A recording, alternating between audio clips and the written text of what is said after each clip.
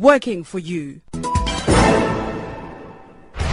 PM Live on SAFM 104 to 107.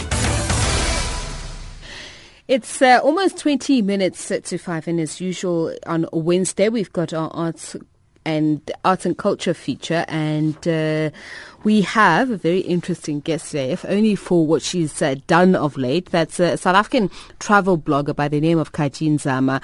She's been out and about touring the continent. The 26-year-old backpacked from Cape to Cairo, literally solo, using only public transport. The headache just of doing that locally. I'm sure some of you are wondering how. So she's going to tell us in just a moment. But she was able to get accommodation sponsored in some countries such as South Africa, Namibia, Botswana, Malawi, and Kenya, and other countries. So she got by finding people on social media that were able to welcome her into their homes. Khaji, a very good afternoon to you. Risky business that, by the way. Brave.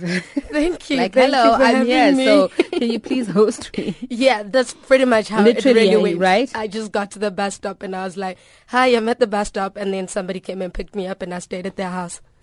Anybody? Yeah, and it was mostly guys actually. Of course it would be mostly. No, but that's the thing though. Every guy that I met, when they would introduce me to anybody, they just said, hey, this is my sister from South Africa.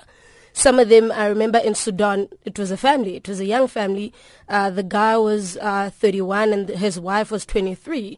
And they had 2 kids and I shared a room with all 4 of them in one room. We'll come back to the concept behind it in just a moment, but I'm very intrigued by this. So, did you have contacts beforehand, before you landed in some of the countries, or were people just following your blog and they knew that you'd be in that area and you said, hello, so can somebody please pick me up? So, when I started, I did not know a single person in any of the 10 countries that I visited.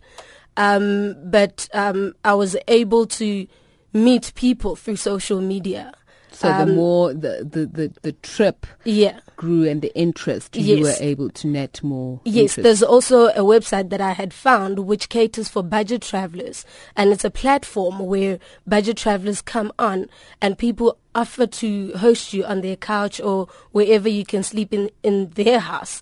So that's what's it called for some of us? It's couchsurfing, couchsurfing.org or couchsurfing.com. And basically you just go on Couchsurfing, you set up a profile and people will just find you. And even here in Joburg,